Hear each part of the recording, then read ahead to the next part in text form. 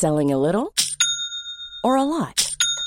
Shopify helps you do your thing however you cha-ching. Shopify is the global commerce platform that helps you sell at every stage of your business. From the launch your online shop stage to the first real-life store stage, all the way to the did we just hit a million orders stage.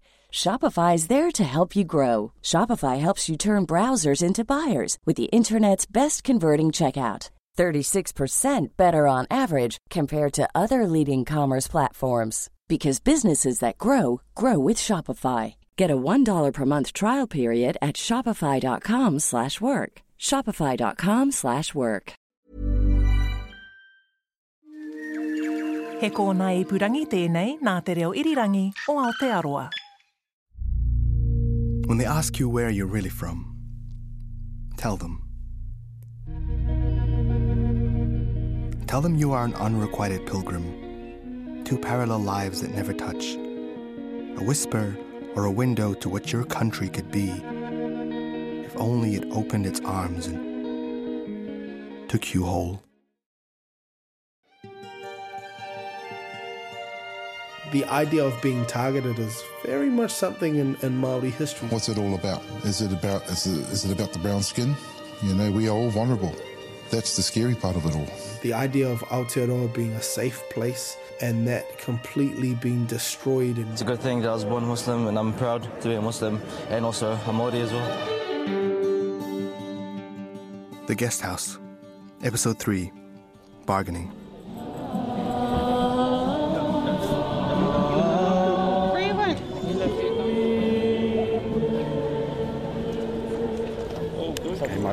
Good, bro. Good. Want to follow through? What does it mean to belong? I thought a lot about this question after the attacks in Christchurch. It was an itch at the back of my throat that I couldn't scratch, taunting me.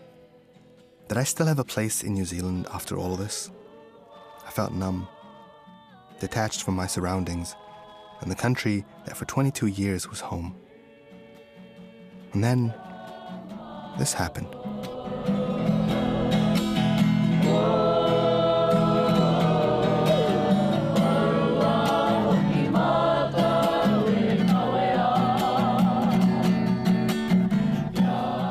First time that I cried after Christchurch happened was about a week afterwards, and I was in Christchurch and I was trying to document a lot of the stuff, especially, I was going there to see the different haka that were happening, but also especially when the high schools showed up, like the ones that you mentioned, the school kids that were showing up, and I suddenly found myself surrounded by them with the mosque behind me, and then before I knew it, I was bawling. Like there were tears streaming down my face, and I couldn't stop it. I couldn't control it, and I was still filming on my camera. And there was Many of the students you hear singing were from Kashmir High School, where two of the victims, Sayed Milne, year 10, and Hamza Mustafa, year 12, had attended. Both were inside the mosque. Both were killed. It was this sense of a catharsis that I hadn't been allowed to feel. I hadn't been able to feel because I just spent the last week just feeling numb and not really knowing how to let something out. And that moment gave me an outlet. The idea of expression and to show one's That's rewa word. One's grief and to feel it through action is quite common and really important. He's a high school teacher from Auckland. Specifically in Māori culture. He's not Muslim, but he's Māori, and he spent the last few years digging into his roots, teaching himself te reo. Now he teaches it to young Māori kids. The idea of crying and wailing is a normative process. It's an important thing that if you haven't done that, you haven't done it properly, and you aren't finished or you aren't processing the grief effectively. There's a couple of phrases, and one of them is like, ki roto I te tangi ka maringi ai ngā toto me te hupe.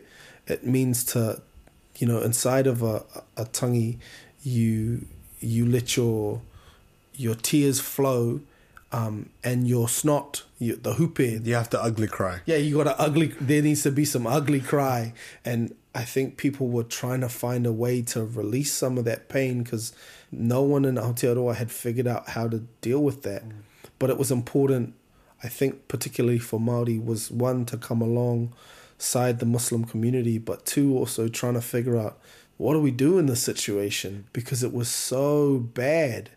You know, the idea of Aotearoa being a safe place and that completely being destroyed and broken like a mirror or fractured like a window, and the pieces people were trying to pick up, and it was very much a Māori problem and a problem of Aotearoa as a whole. One of the questions, I guess, that is left hanging in my mind and in a lot of other people's minds after an event like this is that you reflect on where, as an immigrant, as a Muslim, as somebody that maybe wasn't born in a country like this, where do you fit in to the national identity? And I wanted to ask you, as a Māori, where do you fit in the country? How do you see that for yourself? When I think of how I fit in Aotearoa, I think of my mother and my father. My mum's Māori and my dad's Pākehā. Sometimes I try and imagine myself as a whakarite or a metaphor for elements of Aotearoa. This treaty or this agreement between Māori and Pākehā, my language and my culture, and trying to figure out how to make those two things work together. So I think that's how I think of myself, and that very much explains how I understand Aotearoa as being mine. And it's my responsibility and my role in Aotearoa to be a kaitiaki and a tangata no te whenua, like a person that is from the land. The concept of kaitiaki in Māori tradition, as far as I understand it, roughly translates to guardianship. It's the idea of indigenousness as a responsibility over the land, a need to watch over, to protect your home, and by extension, the people living in it. I saw this play out firsthand that week. We are here because love is greater than hate. I saw it in the eyes of many groups who came to mourn, to sing, to pray, to perform the haka.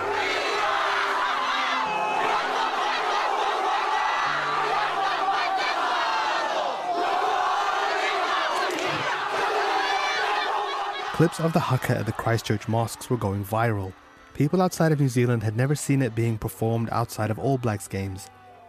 That it could be a tool to mourn, to show pain, unity. Every day, a different school, a different Māori group would be outside the mosques. The Christchurch chapters of the Mongrel Mob and Black Power, gangs with historic and violent rivalries, held a truce and came together to grieve with the Muslim community. Other chapters took guard outside mosques to make worshippers feel safe. We've had Black Power, Mongrel Mob, Hell's Angels, tribesmen, king cobras all come out in support of the victims of this crime. That's never happened in New Zealand before. It's also important to be here for their brothers and sisters, and that's the way we should be, supporting when we need to support. And yes, I know, gangs are a sensitive topic right now. There's been a number of shootings lately, and the opposition is going into election year with a promise to crack down on them. There's some really bad buggers in New Zealand. I'm just telling you what I saw that week.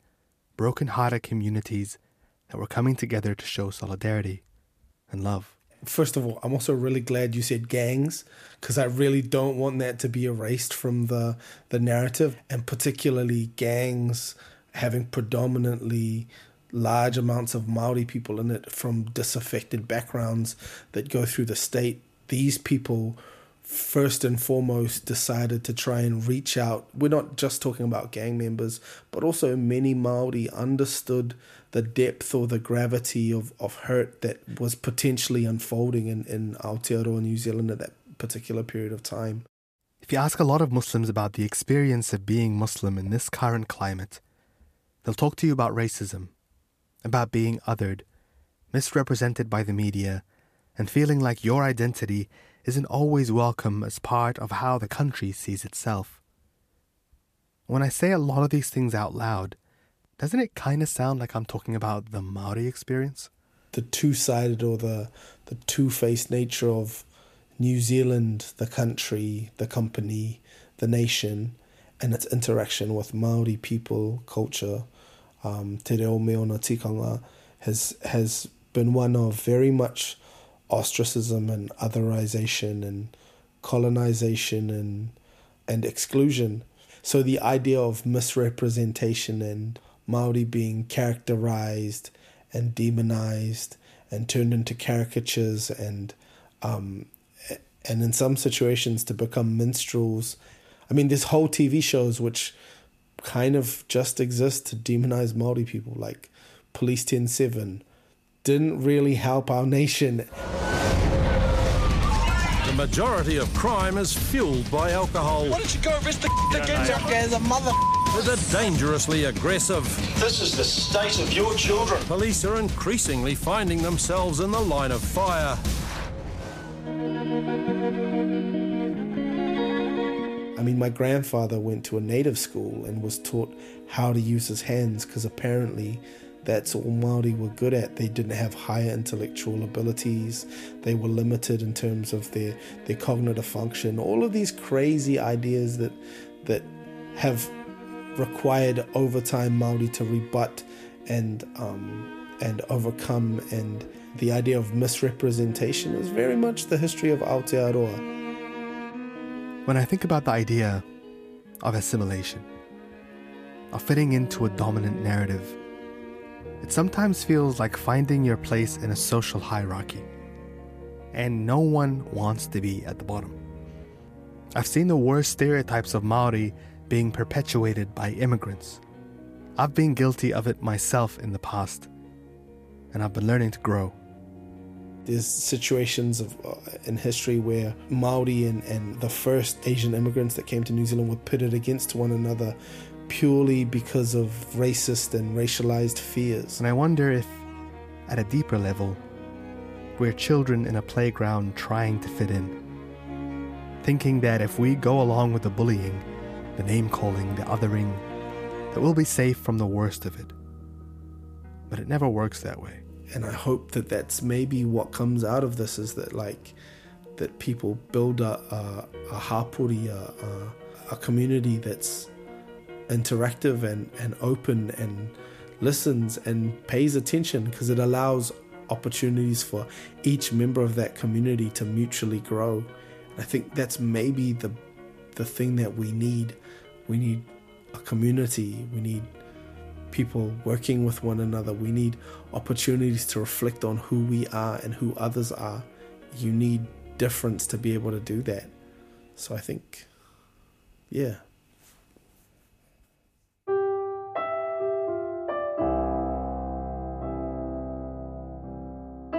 What I saw in those days after March 15 was a glimpse into a New Zealand that we could build together. A house that all of us feel kaitiaki over, a shared responsibility, a persistent sense of community, family. It's an image we often believe ourselves to be, but many times fall short of. But yet I think it's one I still truly believe in.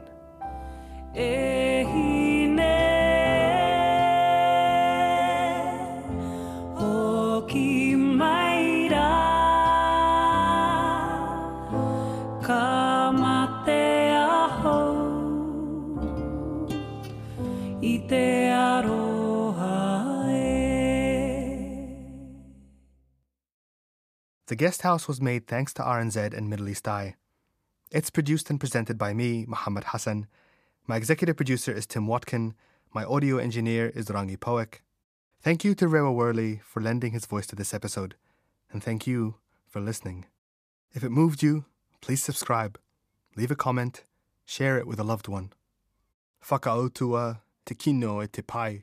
Whakaautua te riri e te aroha.